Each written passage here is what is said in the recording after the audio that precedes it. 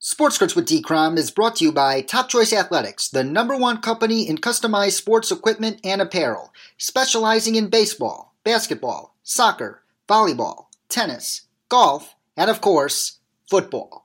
All apparel and equipment can be customized according to your needs. To stay tuned to exciting sports news and deals, follow them on Facebook and Instagram at Top Choice Athletics, and follow them on Twitter at RealTC Athletics. Check out their awesome products and order online today from TopChoiceAthletics.com.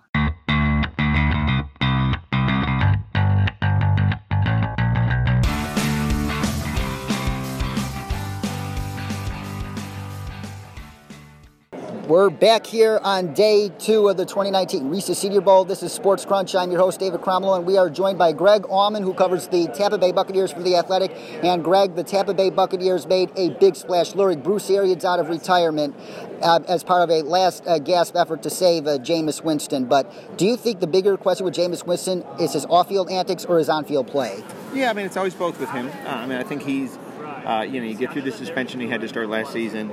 I think he feels like he's taken a big step forward. He's getting married. He's got a little baby boy at home. So I think he feels like he's already done a lot of maturing.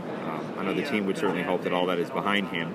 He's in a contract year, so this is a big deal for him coming up. I think the team is very much all in on him as the guy for them in 2019, which is a leap in itself. But, when you draft a guy #1 overall, you need that pick to work out for you long term, and that's what they're hoping this season will do for him. Yes, indeed. And there was a report out a couple days ago that the Buccaneers are seriously considering releasing a longtime Pro Bowl defensive tackle Gerald McCoy. What is the likelihood of that happening? Yeah, it's certainly possible. I mean, they're at a point in his contract where there's no guaranteed money now, so you could move on free and clear. I think if they were going to move on from him, they could probably get something for him. I don't think they'd have to cut him outright. So I think he's not so expensive and not so old that there isn't a value for a team that had the cap room and needs help at D-tackle. So if they were to move on, I would think they'd try and get a trade and at least a mid-round pick before they'd cut him outright. He's been there a long time. I think that one of the main areas they need to get better in is their run defense.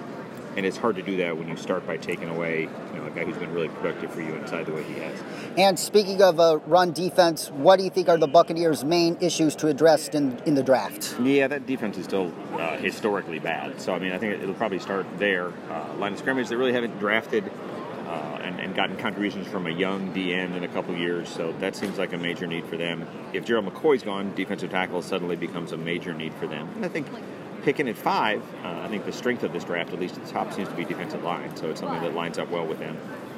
It's just a matter of what they think they have to address first. If Brent Grimes is gone, as most people expect he is, they have to find a starting cornerback, either in free agency or the draft. So those are the main things they got to hit on for sure. Greg Auman from The Athletic. Thank you very much, my friend. Thanks, man. Thanks for having me. You're very welcome.